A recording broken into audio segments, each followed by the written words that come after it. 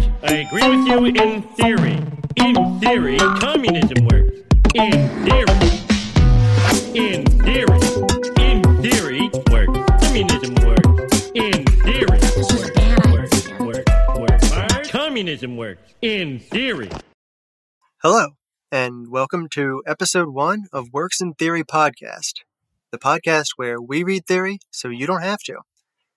My name's Nate, and I'm here with my co-hosts Alicia.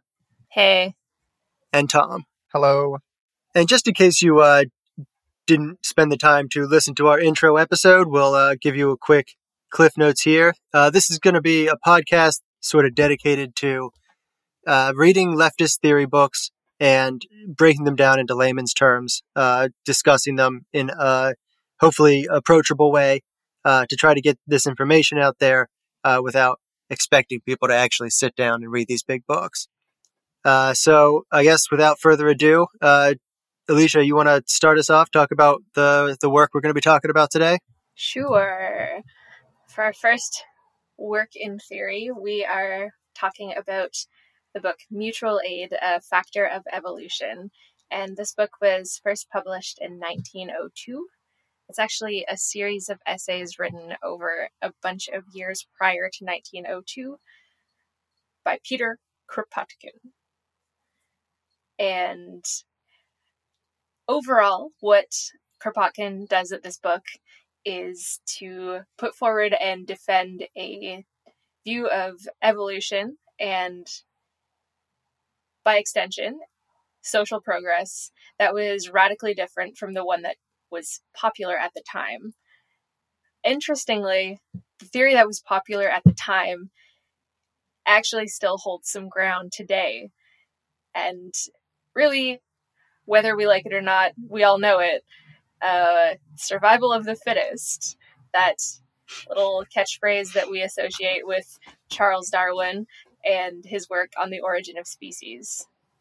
When somebody says survival of the fittest, culturally, what we tend to understand by fittest is like physically fittest, like would win in a fist fight fittest, or fittest like who can gather the most resources for themselves, scramble when those resources are limited. But to challenge that, in this book, Kropotkin insists, as you can tell from the title, maybe you can't tell from the title, I don't know. What can you tell from the title? That's we're going to ask that question for ourselves on the next book. This episode was a big learning curve for how we want to run this show, so bear with us as we move forward here. Right. But Kropotkin is kind of flipping our understanding of the way that different factors play into how we've evolved to this point, and just all species have evolved to wherever they are. Flipping that on its head, that interpretation of survival of the fittest and competition is too narrow for what Kropotkin observed in nature. The essays that he wrote build towards his goal of flipping that on its head, what is considered common sense, or at least giving us some tools to investigate why these things might be considered common sense. Yeah, exactly. So, like you were saying, even today, like we're taught in school that the best or most rational way to organize human society is like sort of along the lines of ruthless individual competition, which is supposed to, I guess, lead to like the best and the brightest rising to the top. And I guess that's supposed to be what's best for everyone. But Kropotkin is taking exception to this. He's saying that mutual aid and cooperation, as much or perhaps more than competition over resources, are what's driving evolution. And that because of that biological fact, that human beings are predisposed towards solidarity. And then, therefore it's through solidarity and mutual aid that human society progresses. So I guess the point that we're trying to get across in the beginning here is that he's not anti-Darwin in this book, but what he's doing is reinterpreting the way that Malthusians and social Darwinists interpret Darwin. and saying that they're taking the term competition too literally. Yeah. So, I mean, like, what do you both think of that premise? I mean, I think we all have our own ideas now that we've read the book and talked a bunch about it. I think I am personally pretty on board, but I didn't know going into the book that that's what it would be about. And I think it's pretty interesting. And I think it's something I'd never heard anyone ever talk about. I've always ever heard it as you either believe in evolution, i.e. survival of the fittest, or you do not. And I've never heard anybody talk about, but does evolution necessarily mean survival by force or by competition? Yeah, that's interesting. Like, it's almost like evolution and competition are synonymous a lot of the time when people talk about them. I had no idea what I was going to be getting going into this book. I guess the only thing I knew about mutual aid was like sort of the idea that it's better to provide for your neighbors than to all rely on like a corporation to get your food or something like that. But that's like not really what this book is about. It's something like a lot deeper than that, a lot more fundamental, to say that like mutual aid is actually like a law of nature. Mm-hmm. The idea of our first impressions of the book, that little thing I stumbled over in the intro, I was like, yes, that's what we were hoping to do, is what's our understanding of this book, like superficially, before we actually read it. And totally echo that. Like, the idea of mutual aid is this thing that leftists talk about, didn't really think about extrapolating it to the rest of the world. Yeah, and I think one thing that I really want to drive home is that Kropotkin did not say that Darwin was wrong, or that he was, he didn't say like, this is just not how the world works. He, in fact, quotes from The Origin of Species, where he says, this is Kropotkin. At the very beginning of Darwin's memorable work, he insisted upon the term competition being taken in its, quote, large and metaphorical sense, including dependence of one being on another, and including, which is more important, not only the life of the individual, but success in leaving progeny. And so this quote is basically about that Darwin never said it in the sense of like competition being directly about fighting or about like who has the most food, like winning in a situation. He meant it in a large and metaphorical sense. And I think that it was reassuring that Kropotkin knew to lay this out, to make it clear that he's not challenging necessarily what Darwin said, he's expanding it. Tom, do you want to tell us a little bit about Kropotkin? Who was Kropotkin? Who was this enigmatic prince? Kropotkin was a prince born in 1842 to Prince Alexei Petrovich Kropotkin. However, according to one biographer, under the influence of Republican teachings, Kropotkin dropped his princely title at age 12 and even rebuked his friends when they so referred to him. He joined the Tsarist army when he was 20, where he served under a liberal general, Boleslav Kazimirovich Kukul. Kukul was friends with various radical exiles, such as writer Mikhail Larionovich Mikhailov. A lot of Russian names and a lot of hard names in this one. Kropotkin, under order from Kukul, warned Mikhailov of Moscow police's investigation into his political activities, and in return, Mikhailov gave Kropotkin a book by Pierre Joseph Proudhon. Proudhon. Proudhon, yeah, and we never found out what book that was. Oh, we if did anyone not. knows, they should let us know. They should absolutely let us know. Yeah, actually, we were thinking of having a contest. If you can tell us what it was with proof, and we don't have to read a book to prove it, we don't know what you get, but maybe we'll say thank you. Maybe. We'll at the very least say thank you. Yeah, at the very least, you'll get a thank you. Nate's a maybe on the thank you. Well, so you get two thank yous and one maybe. So, if that's enough. But I'm really curious. I looked at the timelines of, when he was writing, when Kropotkin would have read it, and it's just kind of like, it could have been any number of things. But Nate, I think you were like, it's probably this one. Yeah, I chose the big one. What is property, I think. So in 1864, Kropotkin traveled to Siberia for a geographical survey expedition, which he later explained he did because, quote, there is in Siberia an immense field for the application of the great reforms which have been made or are coming. But after becoming disillusioned with reform there, he devoted himself almost entirely to scientific exploration. He also continued his political readings, and by 1872, at the age of 30, he had declared himself an anarchist. So this was, I thought, interesting that, reading about him a little bit, and that it wasn't as though he came out fully formed with a lot of ideas and stuff. And it even took, another 10 years between an introduction, I think, to kind of anarchist ideas to where he felt like he would officially declare himself. I'm not sure exactly what that means if he... Yeah. You can't just declare yourself an anarchist and expect anything to happen. He sent in for his mail order badge, Yeah. You got the Dakota ring for sure. But it was 1872, which was like a really long time ago, 150 years ago. So what the heck was going on in 1872? I'm glad you asked. No, I actually have like a list of a few things that I thought were pretty like fun facts about the year that Kropotkin might have known about. We can't know for sure, but like interesting things like the New York Met opened for the first time. Yellowstone National Park was established. Victoria Woodhull became the first woman nominated for the president of the United States, although she was a year too young to qualify, so she didn't appear on the ballot, but I thought that was really interesting. Popular Science magazine was founded. I don't know, do you guys want to keep going? There's a lot of facts here. I think we get the idea. Yeah, but it's interesting because it's a lot of stuff that I know of that still exists.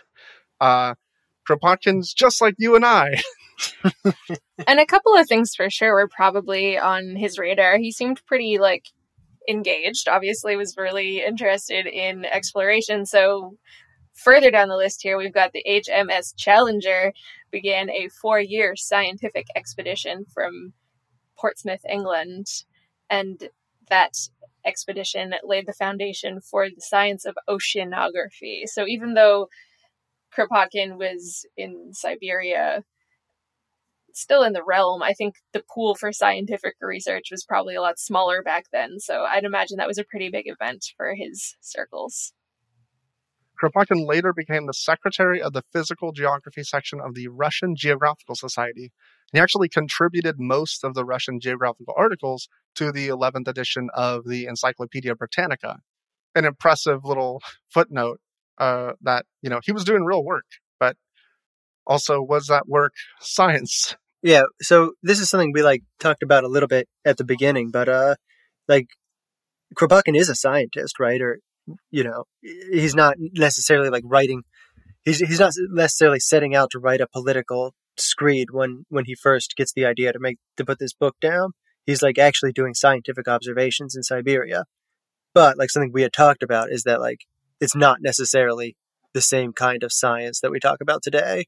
It's much more observational than experimental, right? He's just seeing things and writing down what he sees and being oh, look, those caribou are helping each other. I'm going to just jot that down here, and that's science. Get that published. I really liked, and we're probably going to jump into this, but just the candid nature of his writing, that he was very surprised to find what he found when indeed he went out there with a very different understanding of the ways that animals engage with each other and evolution works. Yeah, for sure. Yeah, and that's, I guess, a good transition into talking about the book here. Like Tom mentioned, it's 1864. Kropotkin goes to Siberia as part of the scientific expedition. And The Origin of Species had just come out 5 years before that. And so Kropotkin's got his copy in hand, ready to do some first-hand observations, and compare what he sees with what he's read in Darwin's book. But he comes to the conclusion that Darwin's work, or at least the popular conception of Darwin's work, is leaving a big part of the picture out. He says, and I'm going to quote a little bit extensively here from the book, he says, quote, two aspects of animal life impressed me most during the journeys which I made in my youth in eastern Siberia and northern Manchuria. One of them was the extreme severity of the struggle for existence, which most species of animals have to carry on against an inclement nature.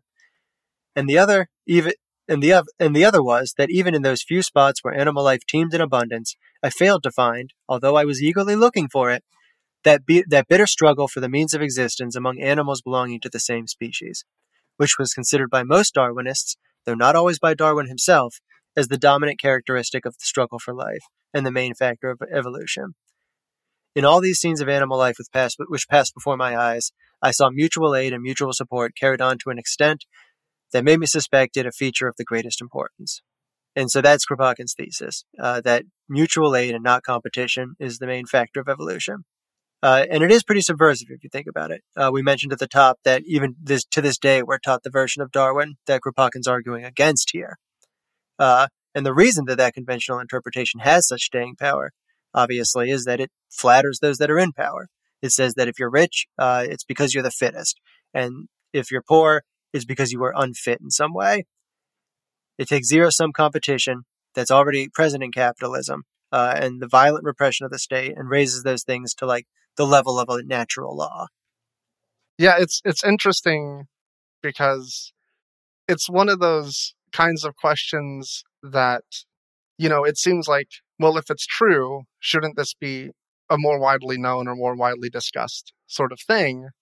But then, it starts to sound conspiratorial when you say like, well, it's being repressed by capitalism. But it's kind of like, is like, I don't know how else to think of it, because if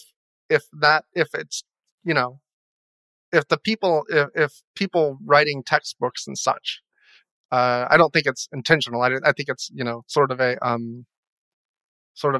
bias that comes through without intending it, but it's kind of like just because it's so steeped in the culture and the ways that we've been writing history all along. Exactly. Whoever we is, I guess this is a very there's always a lens. Yeah, like if you're, I don't know, writing a history book and the history books you've read all said this, or if you're writing a biology book and all the biology books you read said this, there's not a lot of room, I think, to discuss this, especially since I've never heard anyone bring this up. Maybe I just wasn't paying enough attention. It seems like, you can still see it in animals and insects. You can still, it's not like that has changed, and it's not, I think that's a good question is he correct? Which I guess we're going to find out. Hopefully at the end we can discuss, like, did he come to the correct conclusions, I guess. What's interesting is that it's not as though Darwin wrote Origin of Species and then we got these ideas and started teaching it to ourselves. Actually, and Kropotkin talks about this explicitly in his book. It's actually that we had those ideas already in this hierarchical, capitalist society. And then we looked at nature, and because we had these ideas in our heads, that's sort of just, we read that into nature. We're looking for the familiarity, I guess, like the confirmation bias or whatever. Yeah, exactly. And so I thought like a really striking example of this, which shocked me when I read it in the book. Kropotkin says the term competition originated from the narrow Malthusian concept of competition between each and all, and thus lost its narrowness in the minds of one who knew nature. And so Darwin's Origin of Species comes out in 1859, and Malthus's sort of infamous essay, the one that's still to this day referenced as excuse for eugenics. It's the idea that an ecosystem or like the planet can only support so many individuals, and that if you try to like feed people who are starving, they're just going to have more babies, and then just more people are going to starve. And yeah, it's just bullshit that it's used to defend not giving food to hungry people. Anyway, that essay, that comes out in 1798. So it came out, like 60 years before The Origin of Species came out. I don't know, that really shocked me. The different writers and historians and scientists are whoever that Kropotkin references in the book is really helpful. We weren't able to trace back. Not everybody stood the test of time in our culture that Malthus and Darwin did, but the different references that Kropotkin is making to other thinkers is really fascinating in this book. I think that's something that can be kind of challenging when reading theory. Like, nothing exists on its own, and everyone is constantly bouncing ideas back and forth, like getting inspiration from other pieces of work. And that can be a tough thing about reading theory, is that you don't always know all of those pieces that they're pulling from. One of the things that I was surprised by, I guess, which maybe it shouldn't be so surprising, but were the number of references to other studies and just he knew so many things. He was obviously very much investing a lot into doing this. It's not just like he just, saw a couple of things, wrote it down and said, oh, that's got to be the conclusion. He has all kinds of supporting evidence from firsthand to secondhand to, many, many books. Whether or not those people are correct, like that's kind of an appeal to authority maybe. But, it's at least something when you are able to cite sources when you're writing a book that's kind of a split between biology and history and politics. He has just many, many, many sources. And Yeah, absolutely. And I found that helped to situate this piece of work historically more than if he didn't cite any sources. Like, we didn't go on to learn about mutual aid, a factor of evolution, in school, but like this is still like extremely rigorous, and reading back on it now, like you can kind of see where it fits into history at that point, and also kind of read onto like why or how it possibly just got eaten up into the black hole of history and we didn't hear about it too much afterward.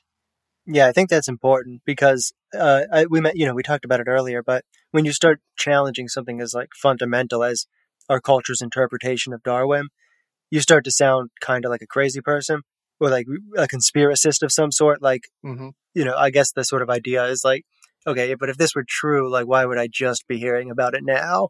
Mm-hmm. And it's important to note that like this isn't just him talking. This is all based on direct observations. Like you all pointed out, like plenty of citations, the most up-to-date science at the time. And that's like to juxtapose with Malthus in his essay on the principle of population, which was done just sort of like off the top of his head without doing any observation of nature to see whether these like so-called natural laws held. But it became common sense in the culture, and Darwin read it. And when Darwin was writing his Origin of Species, he sort of has this in mind and writes it into his book, and the people reading his book read it into his book. But nowadays, it's sort of reversed. If you asked sort of a Malthusian or a social Darwinist to defend their views, they would like point to Darwin and say, well, it goes back to, nature and Darwin. But in reality, it's the other way around. Malthus came first. And that was my point with bringing up Malthus earlier. Yeah, I didn't mean to get lost on that because I think that's a really good point, that there's kind of like this feedback loop of how we are defining evolution. And it kind of starts with Malthus, inadvertently starts there. Like you said, Nate, it's weird because it comes off sounding conspiratorial, but it's because kind of like the framework that we have is built off of something that this goes It's built on a against. different conspiracy. Right. Exactly. Yeah, That's a good point. Totally. All right. So I think that, we talked about the introduction there a good amount. Probably time to move on to the first two chapters here. Both of these chapters are titled Mutual Aid Among Animals. Tom, you want to talk a little bit about these chapters? Yeah, so Kropotkin starts out with insects like ants and bees and beetles, and just does all these references to things that he's seen in nature and that he's read about. For instance, he references the Swiss myrmecologist Auguste Forel as having emptied a bag of ants in a meadow and watching as, quote, The crickets ran away, abandoning their holes to be sacked by the ants. The grasshoppers and the crickets fled in all directions. The spiders and the beetles abandoned their prey in order not to become prey themselves. So ants can be a pretty strong army, even though individually they're very small, and they probably wouldn't be so intimidating to like a spider. The spider would eat the ant, but even more incredible to me is that ants will always give food to a hungry comrade ant, or they'll be treated as an enemy, and if they feed an enemy ant, the enemy ants will treat that ant as a friend. Yeah, that's pretty amazing. So ants will just like, if you're cool with them, you're cool with them. But if you try to be greedy, then you're out of the nest. Yeah, and I've seen, like, I saw a video on YouTube about this, basically this very specific thing from Mutual Aid, where it talks about the ants, but it showed like pictures and a video of the ants doing things. But yeah, like this thing of, if an ant's got food and another ant says it is hungry, the ant just gives it to him every time. I think that's really interesting, because even if it's just a biological thing that they do, even if it's instinctual, It's an instinct for a reason, right? exactly. Is the ant one of the insects that had a very specific like reservoir that they would store nutrients for this purpose? That they would like vomit from this reservoir in order to feed their hungry friend? In case we want to talk about ant vomit on this podcast. I think that they do. Yeah, that sounds right. If I know ants. Kropotkin really liked ants, but in pop culture, often ants are like the big bad communists or, bad guys in movies.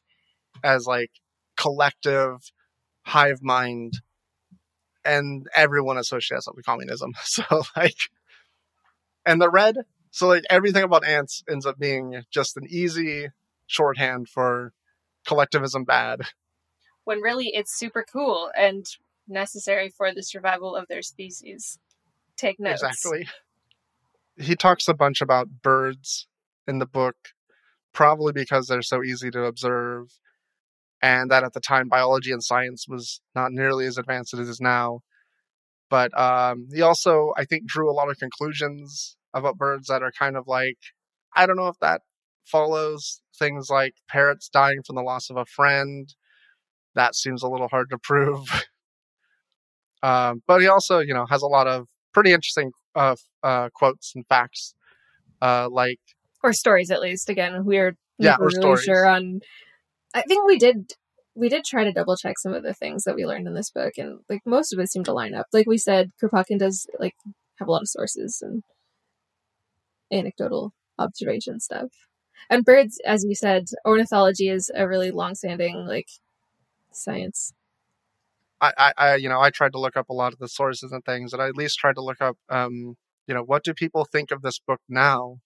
Yeah, these first 2 chapters, and really the whole book, Kropotkin rattles off a whole bunch of examples of the concept of mutual aid as a factor of evolution throughout birds and bees and reptiles and mammals. And Yeah, he just goes through the whole animal kingdom.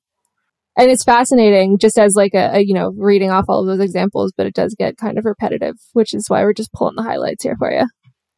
Yeah, this part about mammals, he says, this is a whole paragraph quote, but it was interesting, I guess. All these mammals live in societies and nations, sometimes numbering hundreds of thousands of individuals, although now, after 3 centuries of gunpowder civilization, we find but the debris of the immense aggregations of old. How trifling in comparison with them are the numbers of the carnivores, and how false, therefore, is the view of those who speak of the animal world as if nothing were to be seen in it but lions and hyenas plunging their bleeding teeth into the flesh of their victims. One might as well imagine that the whole of human life is nothing but a succession of war massacres. Rodents don't get the spotlight that all of the bloody... Yeah, all like the charismatic megafauna. Yeah, definitely. Like, because if you think about it, like the vast majority of all animals aren't carnivores. Like, in fact, in most ecosystems, like you're going to have like hundreds of deer and like 10 wolves, right? And then, for those deer, you have like thousands of blades of grass that they're going to eat. So basically, he's just making the point that there's so few carnivores that to like look at like, I don't know, the bloody competition between carnivores as like definitive of the way animals act doesn't make any sense. And like, honestly, like I think even that is being a little too generous because, we keep saying wolf, like, but wolves actually do live in packs and they do practice mutual aid amongst each other. So I don't know. I think his point is even stronger than what he thinks he's making here. It's interesting because just in my lifetime alone, I've heard the trope go from people talking about lone wolves and people talking about that sort of thing to having to continually remind people that was not real, that was a study done like in solitary, like in, not in conditions that made sense. And I believe that the person that did the study said like, that's not how wolves act. Like, but we still talk about it. It's still the pervasive idea. Yeah, it totally. Like it turns out now, again, it's a great example of we were reading hierarchies that we already assumed existed into what we were looking at. But if I'm not mistaken, it turns out that like what we thought were like the alpha pair of a wolf pack are actually just like sort of the mommy and daddy of the wolf pack, and it's all a big family, and it tends to just be like the oldest couple that's reproducing or something. All right, one more point I wanted to make sure that we covered here because I thought it was pretty interesting. So obviously we've talked a lot about how Kropotkin is making the point that mutual aid is sort of the engine driving evolution rather than competition. But he actually makes sort of a deeper point, which I thought was really interesting. He says, as to the intellectual faculty, which every Darwinist will agree with Darwin is the most powerful arm in the struggle for life, he will also have to admit that intelligence is an eminently social faculty. Language, imitation, and accumulated experience are so many elements of growing intelligence which the unsociable animal is deprived, and therefore we find, at the top of each class of animals, the ants, the parrots, and the monkeys, all combining the greatest sociability with the highest development of intelligence.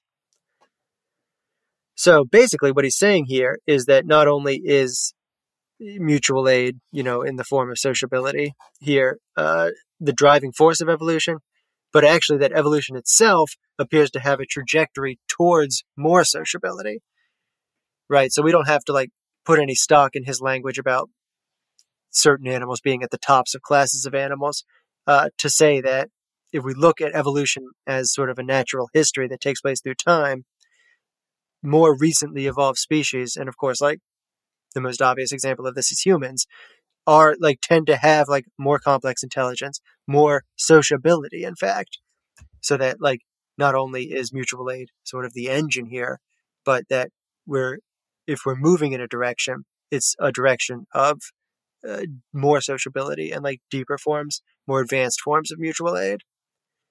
He also talks elsewhere about how like mammals will like live apart but just come together to emigrate or something, and how like it's gone from being instinctive to being something like we purposely choose to do.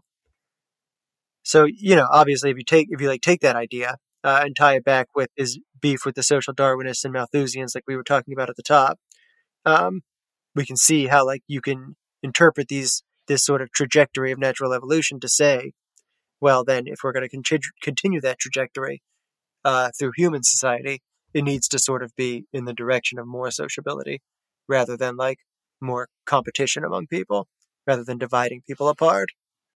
I found this to be a pretty interesting point, given what we're taught to understand about human interaction and competition. Like all of these characteristics, all these attributes that we tend to characterize as good, like intelligence, and there's a quote about courage as well, and how all of these attributes that we consider fundamentally good and important to, I don't even want to say progress, but just survival, we have those because of our evolution through mutual aid.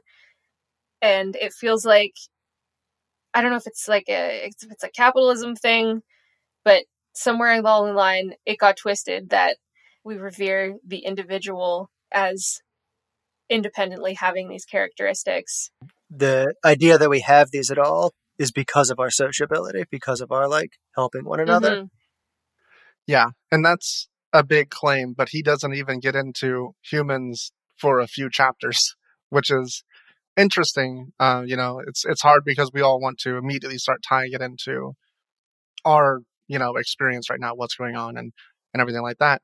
And so people listening might be wondering like, well, that's a big claim. Where's your evidence? Well, it's coming. He's got a lot of evidence about how humans. Yeah, he's gonna connect the dots. Yeah. I'd like to pull the very last paragraph of chapter 2 because it makes kind of an interesting transition to the next chapters.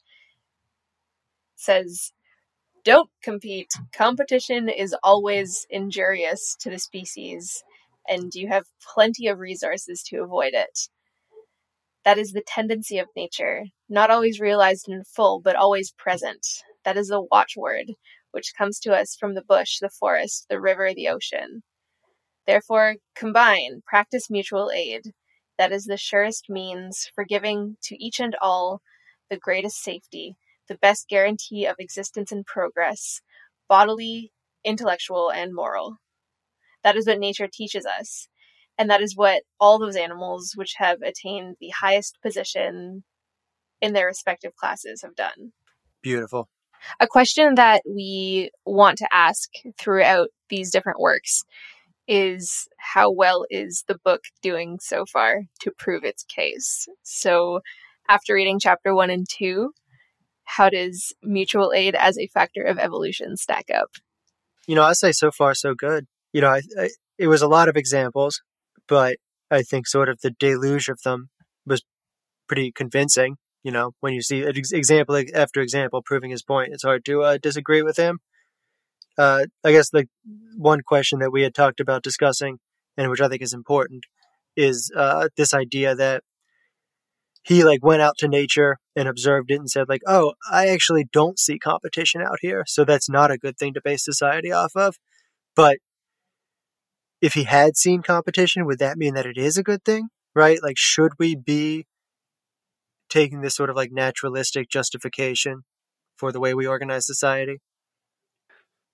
I think that's a good question. And I think that, looking at the first couple of chapters of this book, they do make a case for nature working in a mutual aid fashion, but they don't make a case necessarily. And they make a case for, animals and insects evolving because of that, I think. But they don't make necessarily a case for it being the best way to organize society. And in fact, I think it's kind of a bad idea to try to tie things like our ethics to biology, things like Jordan Peterson does with lobsters and stuff. I don't think anybody needs to be, immediately giving people food because they ask for it and you have it. I think that everyone should be fed, but I don't think it's we need to be just doing that individually. You don't think we should be regurgitating into each other's mouths? I think, with, if you can get consent, I think that's fine, but. I hope we didn't cut the ant part earlier. That's not going to make any fucking sense.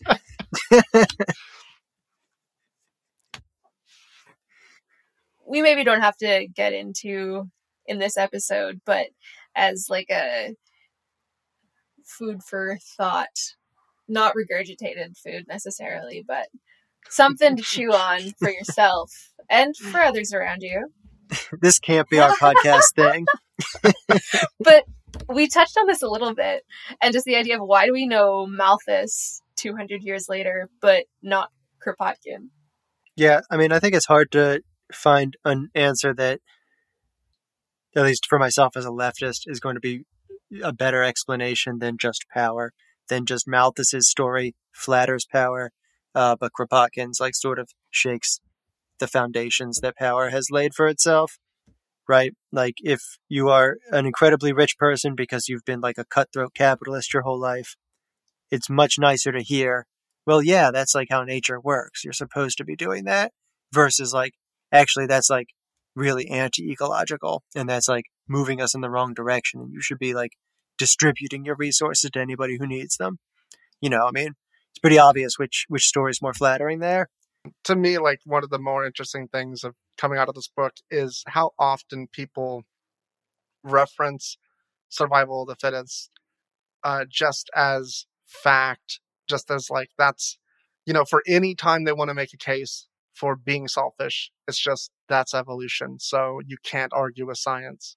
And I think that's maybe the most frustrating thing now, having this broader view of evolution and this broader idea of what can contribute to survival of the fittest, being like, the most fit might be a society that helps each other rather than individuals killing each other. But that's not the frame of reference that anybody has. At least until they listen to this podcast. Once everyone hears this podcast, or, better yet, you could read the book, but the book is... Is that better? That's not what we're No, here you're for. destroying our fan sorry, base when I'm you sorry. say that. Yeah, we need to do so well that people won't even miss not having read the book. Yep, you're right. The book is garbage now. It doesn't compare to our summation of it. We're just going to get rid of all of the copies in existence and replace it with this recording. Well, thanks for listening to our very first episode of Works in Theory. Yeah, thank you, everybody. We will be back with our next episode. We're going to keep going with this book, Mutual Aid: A Factor of Evolution. Today we discussed the intro and the first 2 chapters on animals. And for our next show, I think we're going to try to discuss most of the rest of the book, which is about human society.